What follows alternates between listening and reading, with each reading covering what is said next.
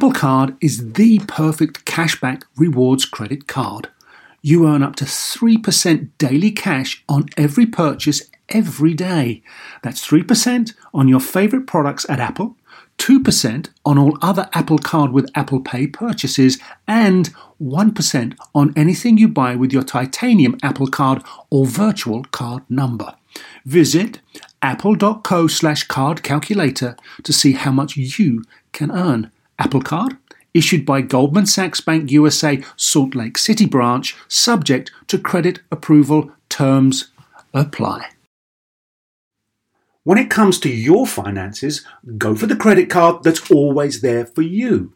With 24/7 US-based live customer service from Discover, everyone has the option to talk to a real person anytime, day or night. Yep, that means no more waiting for, quote, normal business hours just to get a hold of someone. Real service from real people whenever you need it. Get the customer service you deserve with Discover. Limitations apply. See terms at discover.com/credit card. Welcome to Star Talk, your place in the universe where science and pop culture collide. Star Talk begins right now. This is Star Talk. I'm your host, Neil deGrasse Tyson, your personal astrophysicist. As is usual, I have as my co-host, Chuck Nice. Chuck. Hey, Neil. Always good to have you, Chuck. Oh, come on, man. It's better for me to be here than it is for you to have me. Better for me, I'm saying. Okay, that's complicated. Yeah, that is. That's okay. Yeah. How about this? How about this? Thanks, Neil. There you go. I can follow that. All right. So we have on our show today a friend of Star Talk. He's been on Star Talk before. And anyone who's been on Star Talk before, I call him a friend because they decide to come back. So that's evidence that they're a friend. We have the one and only LeVar Burton. LeVar, welcome back to Star Talk. Thank you so much, Neil. It has been more than a minute, and I was wondering if it was something that I said the last time I was here that that prevented this invitation from having come sooner. I think it was. It'll be a cold day in hell before you guys see me again. It might have had something to do with that, LeVar. And by the way, Neil, I just want to say before we go any further, you're saying his name wrong. It is National Treasure LeVar Burton. Okay. Okay, I have to think about that. He's definitely a national treasure, but that takes too long. Okay. I'll come up with something better by the end of the show. All right, fair enough. NTLB works for me. I'm just saying. NTLB. The notorious NTLB. Oh, that's so cool. So the last time we were together, LeVar, you fulfilled a sort of a dream of mine, because I remember dreaming, I wish someone would read to me Good Night Moon. Yes, sir. And then the way we filmed it, like you showed up, it had that wavy sort of dream video, and then you showed up and you read it to me, and that is so many people found that so endearing, including me, that I just want to thank you for agreeing to that, and it's just part of your thing. It was a pleasure. It was an opportunity that could not be passed upon. Okay. And you're right. I mean, it did go a little viral, didn't it? A little viral. Yeah, I think it had room for more virality, but you think? I'll take what it got. What it got. Yeah. But of course, I posed that question to you, and you fulfilled it because you have made a modern career of supporting reading. But let me get back to that in a minute, and just for people, just to fully introduce you. We all, the old timers, all saw you on Roots. Okay, so as Kunta Kinte. And by the way, I think, Chuck, are you old enough to remember? Roots had every single black actor in the universe. And everywhere, yeah, absolutely. And that's what made it so... I'm pretty sure. Yeah, well, it was just one of those vehicles that was difficult to get white actors to play. We could have put him in blackface, but no. But let me tell you, let me just say, they tried. Hollywood. Yeah, Hollywood. They tried. Yeah, man. You know what? I will say this though about Roots casting, because there were, so many luminaries. My very first day as an actor on Roots, Cicely Tyson played my mother. Wow. Dr. Maya Angelou played my grandmother. That's day one on set. Yeah, there's no way to go after that. I mean, right? gosh, where are you going after that? But as regards the white characters, I thought that David Wolper, the producer of Roots, did a brilliant job of hiring all of America's TV dads played villains in Roots. Wow. To lower the barrier of entry for white America to this story.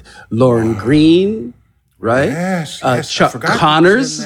Chuck Connors. These are heroes. Vic These Morrow, are white American dad heroes in Papa Brady, Robert Reed, Lloyd Bridges. So this was on purpose. This was purposeful casting. This was intentional. That Ed Asner and all of these other luminaries, these lovable leading men from television played villains in Roots. Wow, that's really brilliant move. It is. And I think it's still big of those actors because not all actors want to play a villain, right? They think it might mark them or mess up their career. So more power to everybody who was involved in that. So thanks for that bit of trivia for that. However, just a point of trivia, all those actors stayed out of Detroit for quite some time after Roots. This is true. None of them went to certain metropolitan areas until the mid '80s. Right.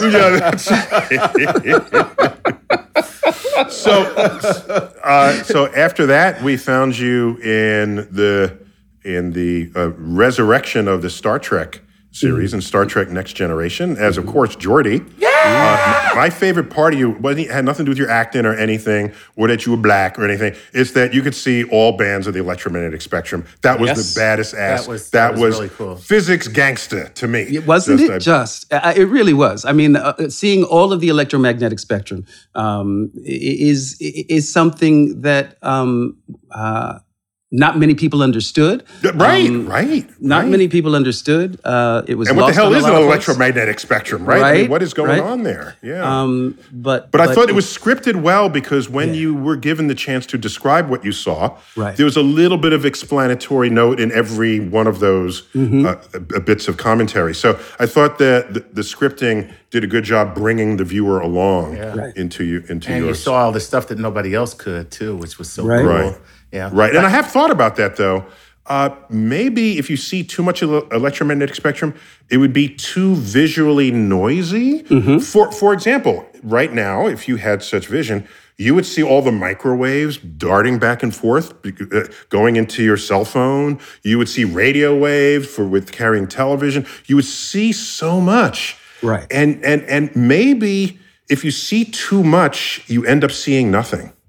Well, you know what? I actually had to figure out what it was Geordi saw, at least to satisfy my actor's process, right? I imagined Geordi's vision through the visor, a lot like hearing.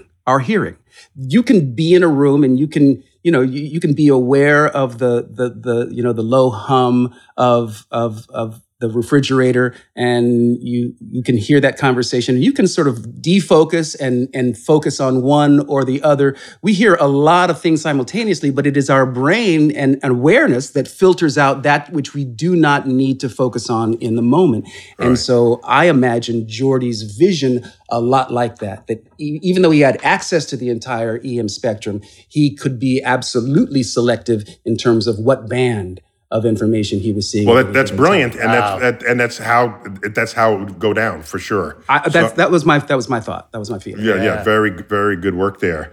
And so, of course, the Star Trek fan base is huge and ever growing and loyal, and so that surely is a part of your life, just managing that side of your fame. But there's a whole other community of people who are endeared to you for your commitment to reading. And it's not just reading, because it's reading, but reading and storytelling. Yeah. So tell me something about storytelling. other than the obvious, like, oh, we all like storytelling. But tell me more because you're in the middle of it. In fact, you're redefining it as we go into this next generation when nobody is reading. All right. So what tactics and methods and tools are you invoking? And what's the importance of it? Well, there are a couple of ways to approach the answer to that question. One, in terms of tactics, I have whole hog embraced technology as a conduit for literacy.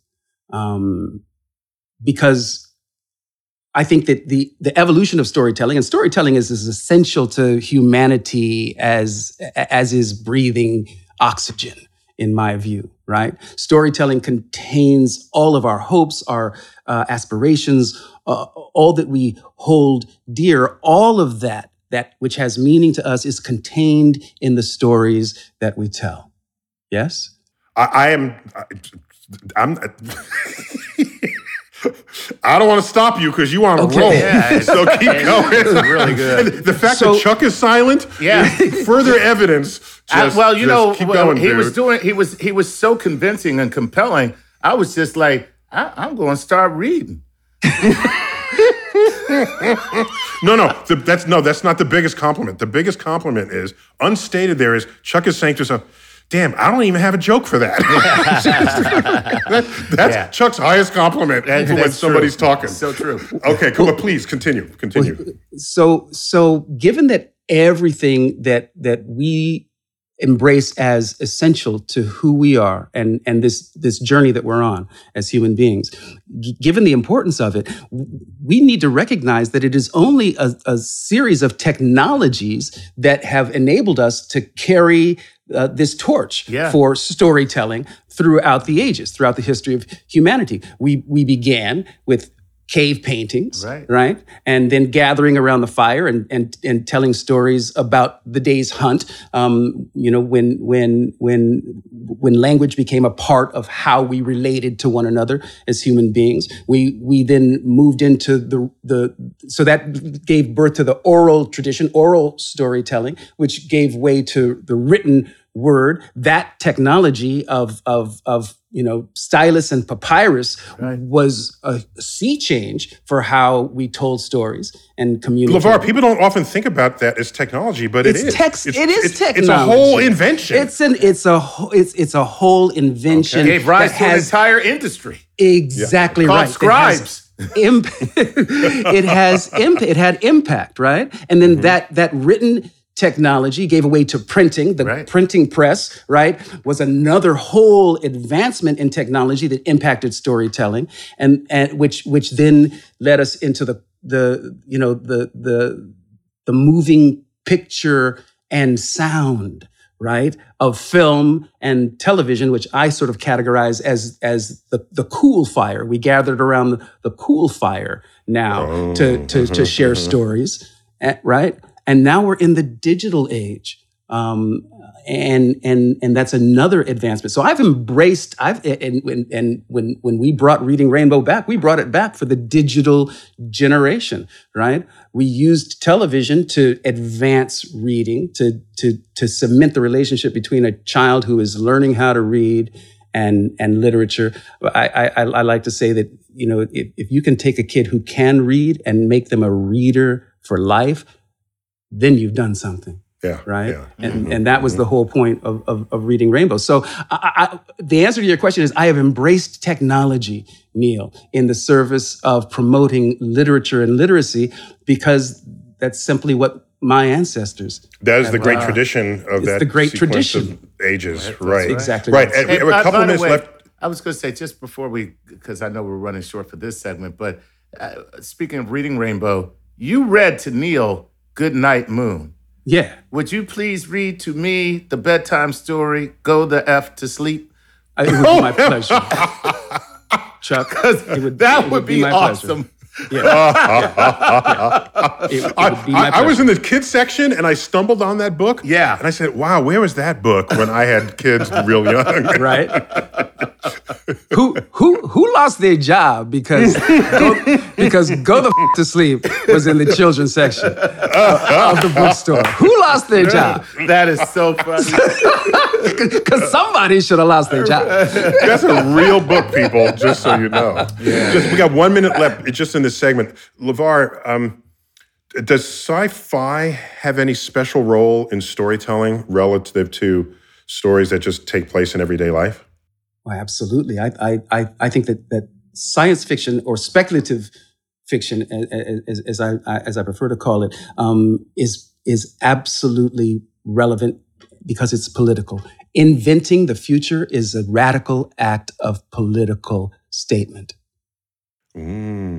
Nice. So you can have a force, you can introduce a force of change on people's moods, attitudes, and thoughts. Yes. By inventing the future. Absolutely.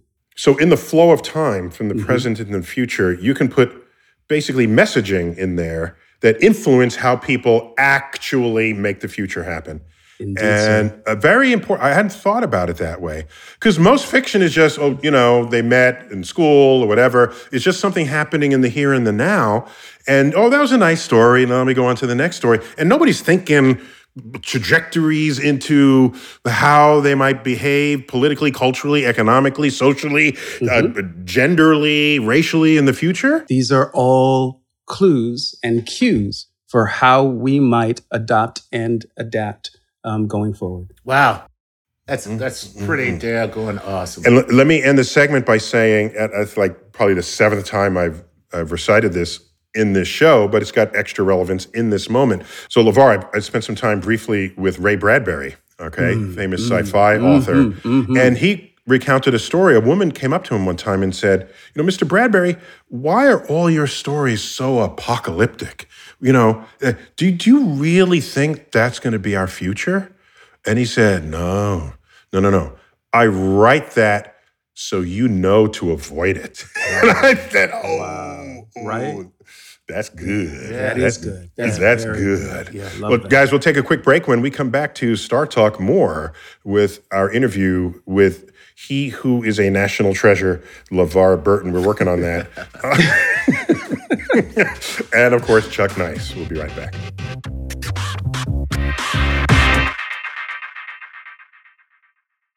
Working moms have way too many to-dos. Switch to H&R Block and have an expert do your taxes for you. Block guarantees 100% accuracy and your max refund or your money back. And with their no surprise guarantee, you'll always know the price of your tax prep before you begin. You can even meet with a tax pro in a Block office or online from home.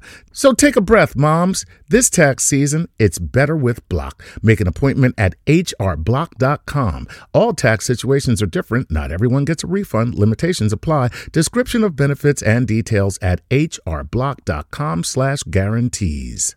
Whether you're a family vacation traveler, business tripper, or long weekend adventurer, Choice Hotels has a stay for any you. And that's good, because there are a lot of me's. Choice Hotels has over 7,400 locations and 22 brands, including Comfort Hotels, Radisson Hotels, and Cambria Hotels. Get the best value for your money when you book with Choice Hotels. Cambria Hotels feature locally inspired hotel bars with specialty cocktails and downtown locations in the center of it all. Hey, that's me. Radisson Hotels have flexible workspaces to get the most of your business travel and on-site restaurants. That's me too. And at Comfort Hotels, you'll enjoy free hot breakfast with fresh waffles, great pools for the entire family, and spacious rooms. Hey, that's me too. I guess I'm just going to have to stay at all of them. Choice Hotels has a stay for any you. Book direct at choicehotels.com, where travel comes true. Bring everyone together for a great time with the Nintendo Switch system. Get the whole family in on the fun with exciting games that everyone can enjoy, like Super Mario Bros. Wonder, Animal Crossing, New Horizons, and more. Nintendo Switch has 3 different play modes all in one system. Play in TV mode, tabletop mode, or handheld mode when you're on the go. Visit nintendo.com/US/Switch to learn more. Games rated E for everyone. Hey, I'm Roy Hill Percival, and I support Star Talk on Patreon. Bringing the universe down to Earth, this is Star Talk with Neil deGrasse Tyson. We're back, Star Talk. This is kind of a hybrid edition where we had a nice long chat with LeVar Burton in the first segment, but now this is our Cosmic Queries segment. Yeah. And so many fans out there, LeVar, you know they're out there. But before we go to the first question, as the reader-in-chief in the country and in the world, is there a book you're reading right now? Right now, I'm reading an awful lot of short stories for my to prepare for my podcast. I have a podcast. Oh my gosh! Oh yeah, tell me about it, please. LeVar Burton Reads, where I really that's the name of your podcast. We try. You have a podcast where you read. What's the name of your podcast? I love it. We tries to keep it simple. Yeah. We tries to keep it simple. I'm looking at a podcast called Chuck Watches TV. All right. Wait, I would subscribe to that shit. I would love to watch you watch TV. LeVar Burton Reads. So basically, it's like a book club, right? Well, not exactly. Because I have a book club too for the first time. Okay. But maybe we can talk about that a little bit later. The podcast LeVar Burton Reads, I pick a different piece of short fiction. I'm a huge short story fan. I love short stories. That's what Twilight Zone was all about. Short exactly stories. Right. They were short stories. I pick a different piece of short fiction in every episode and I read it to you. And I like to say that the only thing these stories have in common is that I love them. And I hope you will too. Nice. Yeah. Beautiful. All of my time is taken up. My reading for pleasure time is taken up with finding stories for the podcast. We are finishing recording season 9 and about to start recording season 10. Oh my gosh! I'm embarrassed that you've been at this for a while. We have 12 episodes to a season. And season 9 is currently available wherever you get your podcasts on. There you go. Well, congratulations on that. And I'm going to tune in because I love me some short stories. Yeah, particularly the ones with good twists at the end. And I lean heavily into speculative fiction because it's my favorite genre, when I'm reading for personal pleasure and enjoyment. So I lean heavily into sci-fi, fantasy, the whole speculative fiction bag because that's what makes me happy. Okay, and quickly, tell how do we find your book club? LeVar Burton Book Club, it's at Get Fable. So the technology has advanced so that I could actually conduct a book club in cyberspace, right? So I choose the books. The first book we did was Go Tell It on a Mountain by Baldwin. Then we read Octavia Butler's Parable of the Sower. You know what's great about this? There are many people who do like to read, but how do you know what to read next? Yeah, and if you curate this, oh my gosh, this is a path to enlightenment. I love it. And I'm right there in the app, having conversations, commenting, interacting with other members of the book club. It's perfect. It's a real-time thing. It's a beautiful thing because it's real. I'm actually having interactions with the fans and folks who are and we're all reading the same thing at the same time and talking about it. It's pretty cool. Okay. All right. Super cool. All right, so let's get to this. Chuck, give it to me. Jump right into it. Here it is. Okay, all answers have to be given within 15 seconds so we can get through these. Okay, here we go. Okay, LeVar, you got to go in soundbite mode. Okay, you ready? Soundbite mode. Here we go. Okay, go. Hello, Neil, LeVar, and Chuck. My wife, Maria. Oh, sorry. This is David Goldberg. Hello, Neil, LeVar, Chuck. My wife, Maria, wanted me to ask you, LeVar, how you were able to deliver all of the Star Trek technobabble in such a fluent, natural, believable way. We love you. Thanks for everything.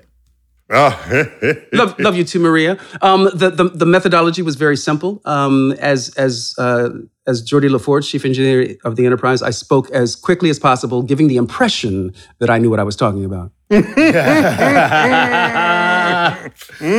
that's tremendous. Right, because it's just sitting there ready to come out. It's just memorization is another thing. It's like memorizing the phone book. It's not in response to anything. It's just information, and so that was the challenge: the memorization, the delivery. Once it was up there, I could spit it out, and then it dumped out of my short term, and it was gone. Cool. Oh, I got it. Okay, Yeah. so that implies these are two separate elements of your acting. Yes, right.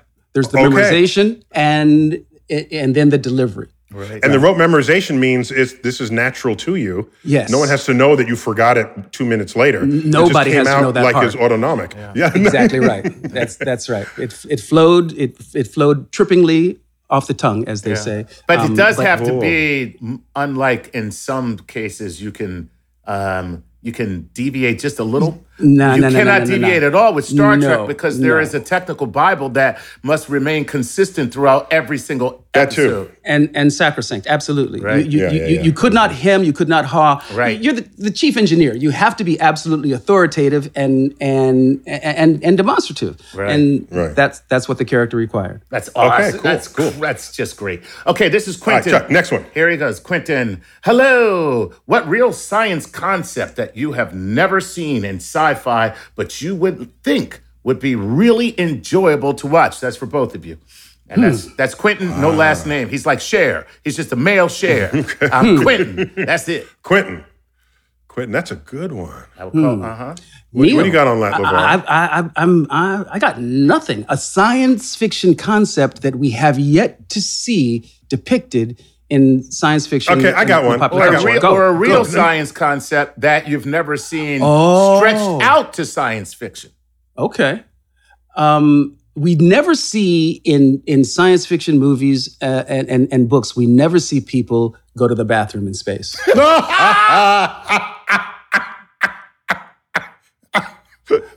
I've never seen it. I've never seen it. Okay. So we need the first poop in space in a movie. There it is. We know it happens. We know what's how. Funny is we know how it happens. In the movie The Martian, he's growing poop potatoes with other people's poop, but you never see him poop. We never see him poop. Right. We never see him poop. We take that leap. I'm just saying. Now I just want to see a scene in any Star Trek where they go through the automatic doors and you hear a toilet flushing in the background. All right, I got a quick one. If number one, constants, I had to do a number two. Okay. So there's certain constants in the laws of physics. The speed of light is a constant. The Planck's constant defines what happens in the small world of quantum physics. If you change the value of one of those constants, then exotic things happen in different regimes. So for example, suppose the speed of light were 60 miles an hour. Then as you drove down the street, 40, 50, 60, you start seeing relativity happen just in your own life experience. So I would like to see a science fiction movie where they change these parameters, even the quantum parameter. If Planck's constant were large, you would walk through a doorway and you would diffract through the doorway the way a beam of light would, because it would affect you in the way it would affect subatomic particles. Wow. That would be really fun, I think. Yeah. Here's another idea. I'm making notes because this is a great idea for a and you story. could do it with precision too, because you know the exact value of the speed of these things. Yeah. Wow. That's what I do. So that's my answer to Mr. One Word Name. Yes. There you go, Quentin. Quentin. All right, here we go. Next, quick. Let's keep going. Moving keep along. This is Abhishek Mathur, who says this. Hello, Dr. Tyson, Mr. Burton, Mr. Nice. We have all been inspired by Star Trek. Can you please tell me where the inspiration for the original series came from? Live long and prosper. Do you have any idea? Well, I know that Gene Roddenberry, the creator of Star Trek, was a television writer, and he envisioned Gene's own description of Star Trek was he wanted to create what he referred to as a wagon train to the stars. Now, wagon train was a very popular. We used to have almost exclusively westerns on TV back in the early and mid 60s. Wagon Train was a western where you had your wagon master and his sort of cadre, but the guest stars were made up the people that were on the train that week, right? So it was sort of a cavalcade of actors that were acting out scenarios with a core cast of regulars, and they were on their way west. And that was Gene's original concept, to do sort of a wagon train to the stars. And what I like most when we interviewed Nichelle Nichols for Star Talk, what she told me, and then she said, that's so completely obvious now that you tell me that Star Trek wasn't just simply storytelling. Every episode, to the extent that you could be consistent with this as a writer and as actors and everything else, the goal was that each episode had a certain dose of morality to it. Right. And there was a lesson in there, a takeaway. And oh my gosh, yes, the show was moral. It was. And I got to hand them that. And one other thing, if you didn't think, mate, you must have thought about this. I thought about this and I realized the Enterprise, I thought about this, is the first ship portrayed in science fiction that had no destination. Right. Oh, wow. Think about that. Every other ship, we're taking this to Mars, then you get out of the ship, right? Oh, let's take this ship to the moon, then we get out of the ship, right? That's right. Let's go here, and then the ship was a vessel to transport you. It was not its own vessel of exploration. Right. And that, I think, is an under-heralded fact about that series. It changed what exploration is all about. That's why children weren't allowed on the bridge, because they would be like, are we there yet? Okay. No, yes, you are, because the ship is the there. Yeah, it is the there. That's where we're going. We're here already. All right, Chuck, time for a couple more. Come on. Okay, here we go. This is... By the way, these are all from Patreon members. Yes, they correct? are. Is that right? Yes. Yeah, let's go. Do they actually sound like the way Chuck is reading them? Do you do research, Chuck, on who these people are? No, he don't do that. This man don't do any. Don't even go there. All right, okay. He can't pronounce their name. Yo, come on, Neil. Stop blowing me up, man. Don't blow up my spot. Put shade on you there. Come on. All right. This is Elizabeth Flores. Oh, my God. LeVar Burton is going to be on my favorite podcast? Oh, no. Oh, yes. Mr. Burton, is there any episode from The Next Generation that you were particularly proud of that stood out to you, and actually in terms of being moral or a great story? It's my favorite TV show of all time. I can't wait to hear what your answer is for this episode. You are a legend. Okay. Yes. So there's that morality coming back in. Yeah. So LeVar, which episode do you think?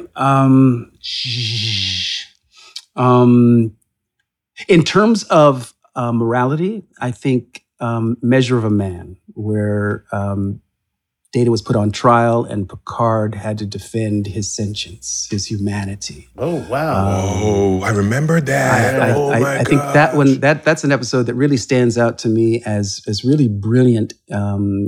Really brilliant in terms of, wrapping itself around the idea of artificial intelligence and where is the line? Where is the line between... And that was early in that dialogue, in that debate, right? Absolutely. Oh, yeah. Wow, I like that. Okay. So I think Measure of a Man, I believe the episode is called, Elizabeth. Check me out, keep me honest, but I do believe... All right. I got it. Good answer there. Okay. Cool. Chuck, give me two more and we'll get them fast. Go. Okay. This is Aiden Barnett. What would it take for the human race to come together and achieve a Star Trek-esque mission centered around the prime directive of protecting and preserving civilizations without interfering? When we can't even protect and preserve our own planet? I think you just answered the question, bro. I actually do. I have thought about this a lot, in fact, and I believe that a first contact with to us, an alien civilization, reaching out and making contact to us would be an event that had the power to get us to realize, whoa, we really are in this together. It would cause us to get our act together right away. I do believe. I thought the coronavirus would have done that. You would have thought. It's like you would have an thought. Invading force. Right? No, it's not from outer space, but it's something that would attack all humans. And did we band together? No. So LeVar, no. I don't believe it. Yes, I want to believe you, but I don't believe you. But I don't believe it would be an invading force. I believe that any race of beings intelligent enough to figure out, light how to get travel, here, here, would be evolved enough to know that violence is a primitive emotion. Unless, of course, they saw this place as a McDonald's drive-thru on the way to where they're going. Okay. Because then we're just food. Yes. Right? Okay. Yeah. You don't want to be food for them. Okay. All right. Chuck, give me one last one before we take a break and go on to our last segment. Okay. Hello, Neil. Hello, Mr. Burton. I admire all the work you have done to make science accessible to kids, also making it cool. How can we improve science literacy for all? So that's Carrie Manberg, who's bringing in the science and the literacy, tying you guys together. So, LeVar, a big part of what you do is to get people to read, enjoy reading, and fiction is a big part of that. But at some point, the reality of the real world matters. And there's half the books published are nonfiction. So the storytelling versus the learning of the reality, is that a cog in this wheel of getting people to be scientifically literate? I believe it is, because it is our engagement with fiction literature that exercises our imagination. The imagination is the superpower of the human being. No other species can do what we do in our minds. And life is a series of solving problems. The tool that we need most prevalent in our problem-solving exercises is what? Our imaginations. Mic drop. Can't end it any better than that, man. Okay. Right, because if you have no imagination, you're just confronted with information and you won't know what the hell to do with it. You won't know what to do with it. Exactly. Sweet. No, you won't know what the hell to do with it. Okay, you won't know what Don't the take hell words to out do of my with sentence. it. No. Okay, there you go. The hell belonged in that sentence, dude. You're right. You're right. I should have tried to clean it up. All right, we got to take a quick break, but when we come back, more of Star Talk with our special guest, the man who is high and exalted, LeVar Burton, and Chuck. When we return on Star Talk.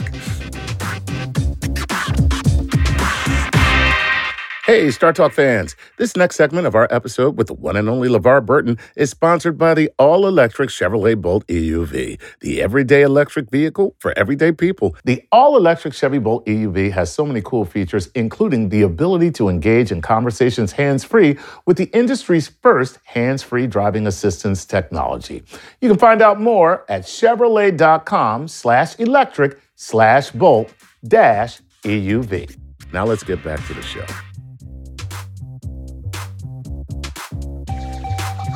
We're back, Star Talk, which is a hybrid of conversation plus cosmic queries in this third and final segment of today's show with our special guest, LeVar Burton. Sorry, Neil. What? I said this all show. You're saying his name wrong. It's National Treasure LeVar Burton. Okay, here it is. If in America we had knighthood, it would be Sir LeVar Burton. How about that? Nice. I like it. That sounds better than National Treasure. That's just... Yeah. He's also a national treasure, but let's give him an American knighthood, a Star Talk knighthood. Sir LeVar Burton. I will take the Star Talk knighthood. I think part of the point of America was no monarchy. No, you're not to saying. do that. Yes. But the Star Talk knighthood. You got it. There it is. And so, LeVar, that's legitimate. We just came out of a whole segment with our fan base and your fan base asking you questions. But this one we're going to devote to a topic that's important to you. And so what's the question that you have? Well, here's my question, and I will set it up with a feeling, a thought that I possess. There are no feelings on this show. Don't put feelings. Fine, go ahead.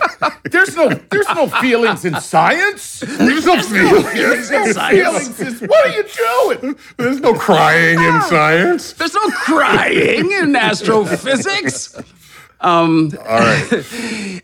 It is clear, and all of the scientists, the experts, have recently come out and said that in terms of global warming and climate science, we have reached a point of no return. That that human behavior, most of it in recent memory, has caused an acceleration of the warming of the atmosphere. And there is no going back. There's no putting that genie back in the bottle.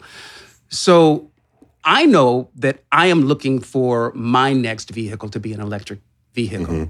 My query, Neil, is given the state that we're in, do we have enough time? I mean, they say that there are certain things that we can't roll the clock back on, but there is time to make certain changes. Okay. Is there enough time? Okay, I have a simple answer for you. Well, before you answer, we're all going to die. No. This segment actually has a sponsorship with Chevrolet, and Chuck may have some insights into that for you, LeVar. So, Chuck, what do you have? Super excited about this because, as I always say or try to point out, I'm very concerned about the environment, as you and LeVar are as well. And we're doing this segment in partnership with the Chevrolet Bolt EUV. And but that E, I bet that's SUV, but it has an E in it. Yes. That's clever. Okay, I bet that stands for electric because I'm smart. I figured that out. Utility vehicle. And I was able to take a tour of this car, and it's some really exciting technology. So I'm really happy to talk about but this. that'll be relevant only if, to LeVar's point, LeVar probably has slightly more means than most people. So he could buy any car he wanted. And so, but he alone can't make this, he can't put the genie back in the bottle. But we need everyone to participate in one way or another. And so why is this car a part of that equation? Well, that's what I want to know. The cool thing is you want to call it the electric vehicle of the people if you want, because what they have done is made this accessible at an entry point that many people can enter the market. I mean, a price point. A price point, yeah. You know? But the truth is that you can, this is a very accessible vehicle. And the people who normally drive electric vehicles right now, they're pretty expensive. So the expensive ones, and it's wealthy people, kind of showing off that they're very green. And you can't expect sort of your average person to spend big parts of their pocketbook just to lead the way in the green movement. You need corporations to meet us somewhere halfway or more than halfway, right? More than halfway. Yes. Yeah. So this makes sense. This is good. So this is an electric SUV that has a price point that most people can meet. And that's important. Most people who buy cars at all can meet it, should be able to meet it. Okay, but one other thing, Chuck, in the early days of electric vehicles, they had range of maybe 60 miles, 100 miles tops. So really they were like town cars. You'd commute with it. Nobody's going on any trips. First, how would you recharge it? You don't want to get stuck in the middle of nowhere. And how are you going to go on any trip because you don't have the miles to do it? Yeah. So what's going on here? So the great thing, this is what really impressed me. So what you're talking about is range anxiety, which is kind of a hesitancy that affects a lot of people for getting an electric car, like you said. But this car has, I would say, nearly a 250-mile range. Depending on how that's real distance. That's real distance. Yes. And with respect to what you said, unless you live in Siberia or northern Canada, if you live in any place where people live, that'll get you to any near city for sure. Yeah, but before then, if you live in Siberia or like far North Canada, you just strap a bunch of dogs to the EUV. Okay. And that gets you where you got to go until you got to actually use the battery. And I can hear the dogs talking now. They'll say, when we get your ass to this destination, you're putting us in the car and we're driving away. Yes. We're riding in the back from now on. Funny. But the great thing about your other point in charging is that right now there are 40,000 charging stations, public charging stations that pretty much allow you to charge on your destination to many, many places in the country. And there's an app that allows you to map your trip beforehand so that if you do have to stop and charge, it shows you where to do that. Okay, so you're not blind searching for what's out there. Right. Right. Exactly. Again, because that's part of the anxiety that you mentioned that no one has if you have a gas car. Yeah. So let me get back to LeVar's question then. So is it too late? And so here's what people, if you read the reports, you would learn this, but most people don't. They just see the headlines. Here's what happens. As we have warmed the earth, in part by boosting greenhouse gases, and there's several, but the most infamous among them is carbon dioxide. And that's why we loosely speak of a carbon footprint. It's not carbon specifically, it's carbon dioxide as the footprint that people want to reduce, because that would then reduce the trapping of heat. All right, we got that. Here's the thing. As carbon dioxide picks up in the atmosphere, the oceans see it. And the oceans have their own amount of carbon dioxide dissolved in it. But if you have more in the air than in the ocean, the carbon dioxide goes into equilibrium with the ocean. So the ocean uptakes carbon dioxide from the atmosphere. Not only that, as the atmosphere warms, the ocean says, hey, you can't be warm without me. I'm going to take some of that heat. And so the ocean becomes a repository for the carbon dioxide and heat that we are pumping into the atmosphere. The point is, if we just stopped all carbon emission tomorrow, took it to zero, what'll happen is that carbon will slowly come out of the atmosphere as plants absorb it and they grow and this sort of thing. But then the ocean says, hey, I can give you some more, okay? Because it's going to try to always be in equilibrium with that. And so the ocean has been stockpiling our wrongdoings for decades. All right, so that's why so when they say it's the point of no return, what they really mean is that even if we stopped, it will get worse before it gets better. Before it gets better. Right, that's right. And so, but to say no return ever, that's not true, no. Yeah, yes. but so the language is a little, it's sharper than the actual reality, but it's the kind of sharpness we need to take action. Otherwise, we're going to lose all of Florida. Chuck wouldn't mind if that happened, but no, not at all. I got family in Orlando, so don't worry. We'll evacuate them. Okay, thank you, Chuck. Special evac for we got a LeVar's special family. Evac for LeVar Burton's family, and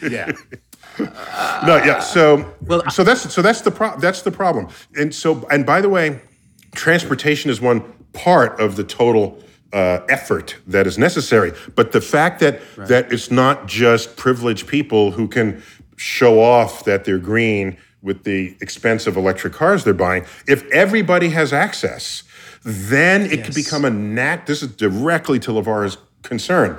If the price point is right, then it becomes a natural economic driver of doing the right thing rather than hitting people on the head. So if let's say you're anti-green movement, and we probably all know people who are, maybe even relatives who came over for Thanksgiving. Right. So talking to you, Uncle Jimmy. Talking to you. I don't care. Is Uncle Jimmy listening? That's right. All right. So here's the thing. So you don't have to wave your finger at Uncle Jimmy. You could say, Uncle Jimmy, you spent $10,000 more than you had to, and we're all driving this car and we save money. How about you? And he'll look really stupid, say, I prefer to spend more money and pollute. So that doesn't play. So you make the economic solution part of the solution. Right. And then then there's no one playing high and mighty relative to other people's morals or principles. Yeah, Well, go ahead, Chevy.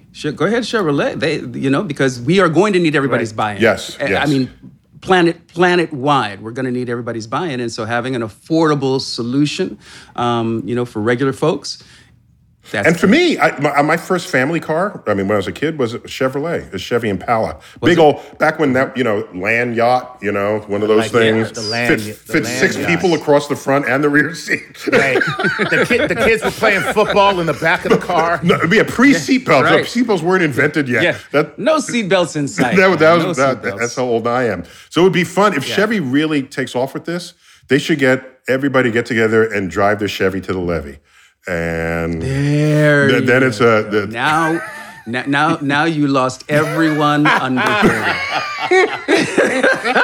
First, listen, Mr. Gray Hair Man, don't be pulling rank on me.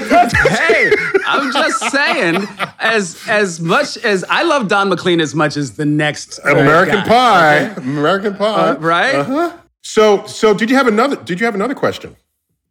Well, so what does this mean then for the far future, Neil?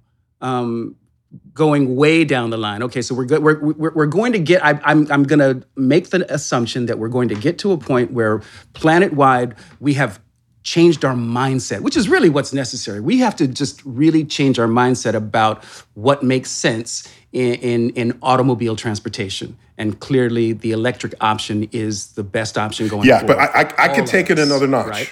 If I can, if you please, you have science fiction chops, so let me take it up a notch. Just a little bit. He did a couple things. That's all. So it's been way too long since we've. I know. Yeah, we're long overdue. Long overdue. We're long overdue. So here's.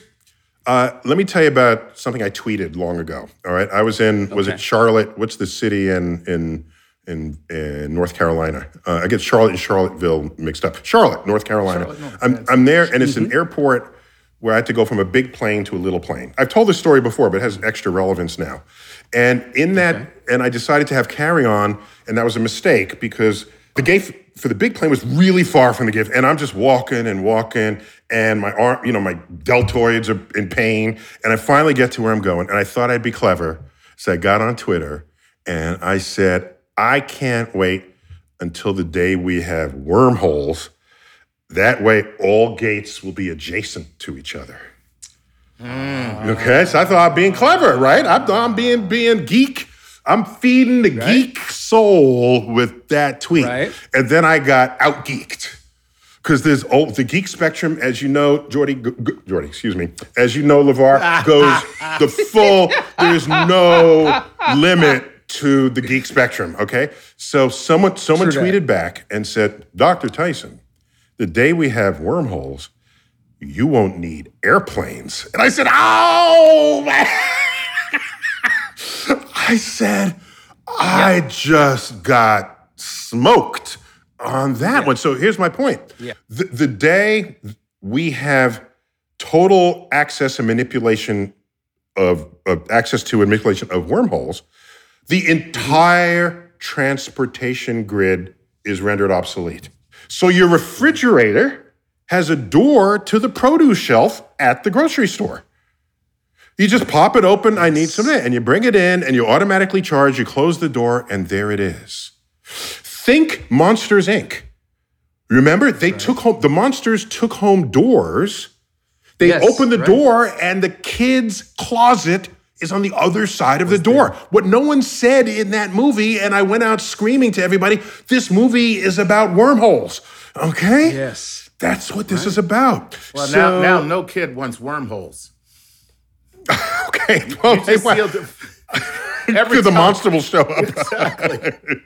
So LeVar, I'm thinking, let's take it to the very distant future. You don't even need transporters because you're not beaming energy through space. You're just opening a portal, stepping through, coming out the other side. And that would be, if that's the future of transportation, imagine how much real estate is returned to the people. The amount of, LeVar, you live in LA. What is the 405 12 freaking lanes, not including off-ramps and on-ramps? How much real estate, how much room is just roads and cars and pollution and all of this? So, infrastructure that will not be necessary in the far future. And in the same way today, we don't have horse stalls to put the cabs. that you would be taking when you came back. No, so that's my vision of the future. And so that's even beyond the electric vehicles. But we gotta do electric before we get there because I don't know when the hell we're gonna have wormholes. But I know we got electric cars. Yeah. I know we got electric cars. So, Chuck, any final remarks on that? It's funny that you were talking about technology and the EUV because one of the things that I was impressed with is the fact that, one, they have, hands-free driving with Super Cruise. So that's kind of futuristic, right? That's futuristic. That's right. It allows you to kind of, you can engage in a conversation without being distracted by the road. The car's kind of watching things for you. I think it's really it's interesting because I see us heading in that direction. You said you won't be distracted by the road, and I mean one of my pet peeves in Los Angeles is people driving with their phones. Oh, right. And they're just their attention is split. So I really think that our saving grace is autonomous driving vehicles, so that we don't need to be concerned with what's going on the road. The car will make those decisions for us. No, yeah. So it'll save not only the driver, but whoever the driver might end up hitting for not having paid attention. The other traffic on the road as well. Right. And my favorite bumper sticker ever, which I saw in Los Angeles, was "Caution, driver applying makeup." Right. And that was me. That was me, by the way. That was you, Chuck. I don't know how you got behind me. But that's why I look good. That's why I look so good. Let me just say this, guys. Always pay attention while driving when you're using Super Cruise for compatible roads, and do not use handheld devices. No matter what we're saying. Okay? And view Chevrolet.com/electric/super-cruise for compatible roads, which is, that's really kind of cool. But that's the part where everything else you guys were talking about. Well, very good. Well, guys, we got to land this plane or park this car. LeVar, it's always good to see you, dude. Sorry, man. You did it again. What? Sir LeVar. What did I do? It's good to Sir see LeVar. Sir, Star Talk, Sir. Sir LeVar. No, it's been great to see you. And it's not often enough. But I do track you on Twitter. You have the kindest, gentlest Twitter stream. And people still get pissed off. Unless you come for me. If you come for me, you better bring a fire extinguisher.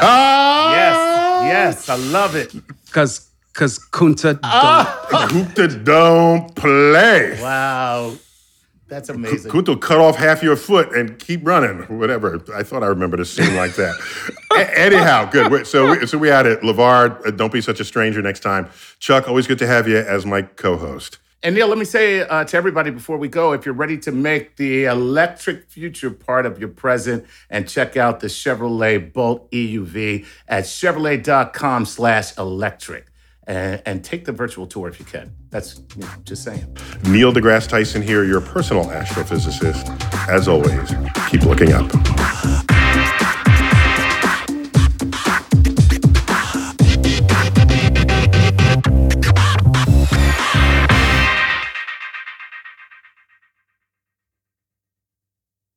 Dental Associates of Northern Virginia redefine what it means to visit the dentist. Get top-quality, personalized support from committed experts who prioritize the well-being and satisfaction of you and your family. Care is centered on a highly personalized treatment plan backed by the trust and support of long-lasting relationships. Schedule your next appointment by visiting dental1-va.com/offer/SiriusXM. My son had a gift with technology. With reliable internet at home through the Internet Essentials program, the world opened up. He's part of this next generation of young people who feel they can thrive.